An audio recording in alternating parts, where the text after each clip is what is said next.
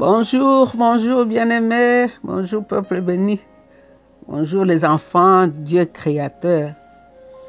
Vous qui avez accepté Jésus comme Seigneur et Sauveur, la Bible dit à tous ceux qui ont cru en son nom, il leur a donné le pouvoir de devenir les enfants de Dieu. Vous avez reçu ce pouvoir. Les jours où vous avez ouvert vos cœurs et vous l'avez reçu comme Seigneur et Sauveur, vous avez reçu le pouvoir de devenir les enfants de Dieu. Vous êtes un peuple acquis, un sacerdoce royal. Le Créateur vous a tiré des ténèbres et vous a transféré dans le royaume de son amour, là où Jésus est assis à la droite du Père. Vous êtes en Christ. Vous êtes un peuple spécial. Vous êtes les enfants de Dieu.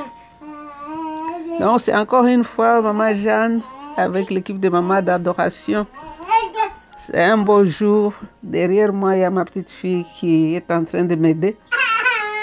C'est un beau jour, un jour de victoire, un jour où nous allons encore expérimenter la fidélité et l'amour de Dieu. Un jour où nous déclarons les choses et nous les voyons se réaliser. Un jour où nous grandissons encore un tout petit peu dans notre révélation, dans notre relation de Dieu. Donc nous continuons la méditation dans le 2e chapitre des Jean. C'est juste 3 ou 2 versets aujourd'hui, il n'y en a pas beaucoup. C'est chapitre 2 du verset 23 au verset 25. Le titre ici dans le français courant, c'est « Jésus connaît tout ce qui est en l'homme ». Pendant que Jésus était à Jérusalem, au moment de la fête de Pâques, beaucoup crurent en lui en voyant les miracles qu'il faisait. Mais Jésus n'avait pas confiance en eux parce qu'il les connaissait tous très bien. Il n'avait pas besoin qu'on les renseigne sur les hommes, car il savait lui-même ce qu'il y a dans le cœur de l'homme. Parce qu'il savait lui-même ce qu'il y a dans le cœur de l'homme.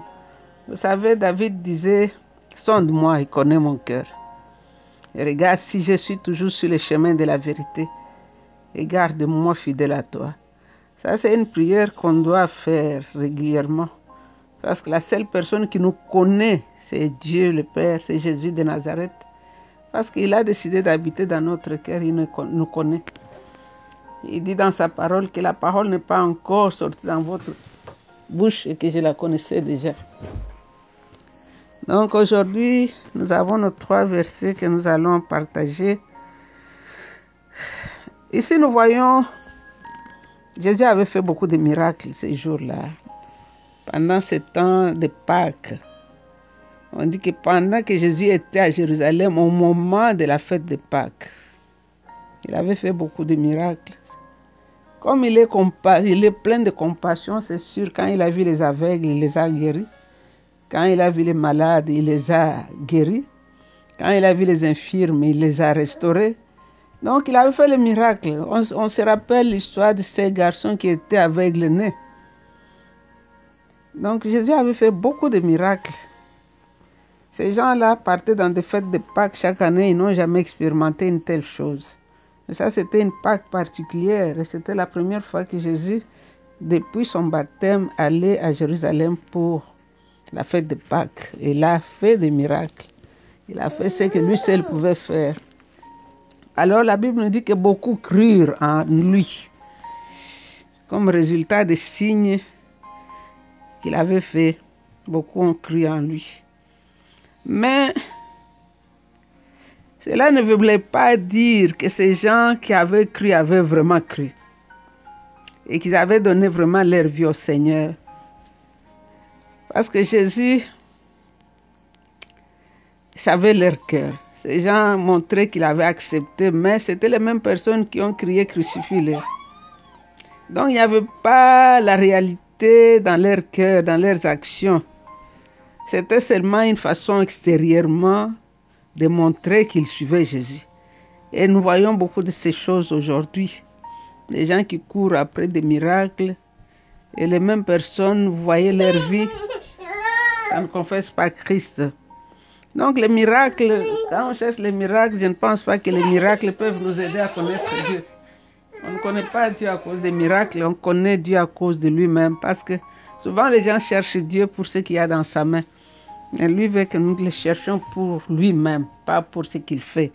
Alors ici, nous voyons Jésus connaissait que ces gens n'avaient pas cru. Ils avaient cru au miracle, mais pas dans la personne même qui fait les miracles. Donc c'était des choses que nous voyons tous les jours dans le monde aujourd'hui. Beaucoup de gens qui se réclament être chrétiens. Mais quand vous voyez leur vie, vous voyez qu'ils ne sont pas nés de nouveau. Ils ont répété la prière du pécheur, mais vous voyez par leurs actions qu'ils ne connaissent pas le Seigneur Jésus. Alors le verset 24, on dit, mais Jésus n'avait pas confiance en eux parce qu'il les connaissait tous très bien.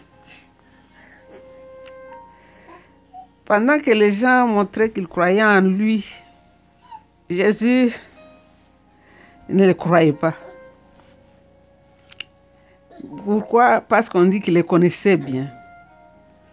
C'est-à-dire que ces gens n'étaient pas sincères. N'étaient pas sincères.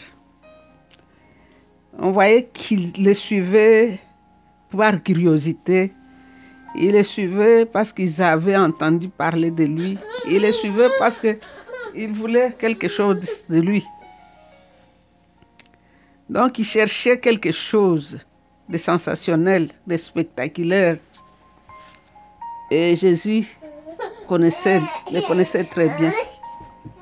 Jésus les connaissait très bien. Leurs pensées et leurs motifs n'étaient pas sincères.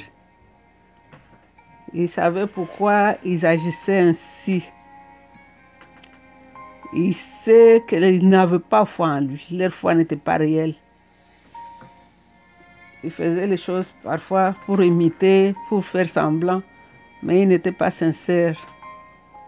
Et le verset 25 nous dit que il n'avait pas besoin qu'on les renseigne sur les hommes, car il savait lui-même ce qu'il y a dans leur cœur.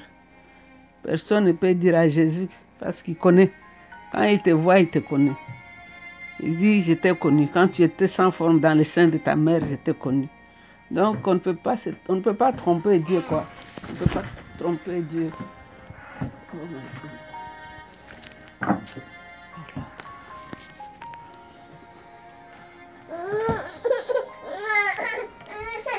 Le Seigneur te connaît, le Seigneur me connaît. Tu ne peux pas tromper Dieu. Il est le seul qui connaît le cœur de l'homme. La Bible dit que personne ne connaît le cœur de l'homme, mais Dieu lui connaît le cœur de l'homme. Il n'a pas besoin qu'on lui dise quelque chose parce qu'il t'a créé, il a créé ton cœur et il te connaît. Et nous bénissons son nom. Parce que c'est une méditation, ces versets nous interpellent. La façon que nous pensons, la façon que nous agissons, quel est le motif derrière nos actions, qu'est-ce que nous faisons quand les gens ne nous voient pas. Quand nous sommes seuls, qu'est-ce que nous faisons, à quoi nous pensons. Ici, le verset 23-24 nous dit que de nombreuses personnes crient en lui, en Jésus, parce qu'il avait vu ces miracles. Et nous pouvons aussi voir dans Jean 6, verset 2, mais leur foi n'était pas profonde. Ils considéraient Jésus comme un faiseur de miracles, comme un grand chef, peut-être même comme un roi. Mais ils n'avaient pas la perception spirituelle de qui Jésus était. Ils ne savaient pas que Jésus était Dieu, il était le Fils de Dieu. C'est lui le créateur de toutes choses. Ces gens ont cru au miracle, mais pas à celui qui faisait les miracles. Leur foi n'était pas authentique. Elle reposait seulement sur les miracles. Ils croyaient en Jésus un jour et l'autre jour, ils le maudissaient.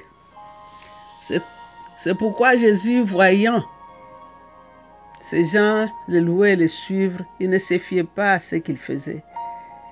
Il ne comptait pas sur eux. Il ne cherchait pas à être leur chef. Il ne recherchait pas leur approbation ni leur louange. Il savait qu'il honorait principalement avec leurs lèvres, mais leur cœur était loin. Alors ces 3 versets nous enseignent qu'on ne peut pas se cacher devant ce Dieu-là. Il connaît toutes choses, il te connaît, il me connaît. Il sait ce qui sort de ta bouche et ce qui sort de ton cœur. Il sait ce que tu murmures au-dedans de toi. Il sait ce que tu penses et il sait ce que tu veux. Il est vrai que quiconque s'approche de Christ le fait d'abord pour des motifs égoïstes parce qu'il éprouve un besoin. Donc ces gens-là allaient là-bas pour des besoins, mais parce qu'ils désiraient ce Dieu-là. Donc nous allons prier. Toutes mes excuses aujourd'hui, nous sommes un peu dérangés par cette demoiselle. Mais retenons ici que le Seigneur nous veut tout entier. Pas seulement nos bouches, mais il veut aussi notre cœur. La Bible nous dit qu'il n'avait pas besoin qu'on lui rende témoignage de quelqu'un parce qu'il connaissait ces gens-là. Il n'avait pas besoin que quelqu'un lui dise ce qu'il y a dans le cœur humain. À cause de sa connaissance surnaturelle, il sait ce que le cœur humain contient. Donc, toi seul, tu connais le cœur de tous les humains. 1 Roi 8, 39 nous dit cela. Nous allons prier. Comme David qui disait, sonde mon cœur et connais mes pensées. Regarde si je suis sur le chemin de la vérité et conduis-moi sur le chemin de la vérité. On ne peut pas se cacher devant ce Dieu-là. On ne peut pas être chrétien le matin et la nuit être autre chose. Ce n'est pas... Ça ne t'avance à rien. Parce qu'il te connaît. C'est lui qui sera ton juge, en même temps ton avocat. Donc nous allons lui rendre grâce, nous allons le bénir. Nous allons demander au Saint-Esprit de nous aider à être vrais dans notre vie chrétienne, à être sincères, que nos paroles et nos motifs et ce que nous pensons soient ensemble. Que nous ne pensons pas autre chose, disons autre chose et faisons autre chose, mais que nous soyons un. Père, nous voulons te dire merci. Te dire merci pour ta parole, car elle est vraie, Seigneur. Quand elle sort, c'est pour nous corriger, c'est pour nous instruire, c'est pour nous affermir et c'est pour faire de nous des enfants de Dieu. Nous te rendons toute la gloire, Seigneur, pour ce jour qui est un beau jour. Aide-nous, Esprit de Dieu, à être sincères, à être vrais, à être ce que nous présentons là dehors. Mon âme t'adore, Jésus. Mon âme t'adore, Roi des rois. Mon âme t'adore, toi le consommateur de notre foi. Mon âme t'adore, toi le commencement et la fin de toutes choses. Tu es Dieu, l'unique et le véritable Dieu, le maître des temps et des circonstances. Nous t'aimons, Seigneur. Nous t'adorons. Que la gloire te revienne à toi et à toi seul. Et c'est dans le nom de Jésus que nous avons ainsi prié. Dans le bon nom de Jésus, nous avons ainsi prié. Amen, amen. Vous êtes bénis, restez bénis. Encore une fois, toutes mes excuses.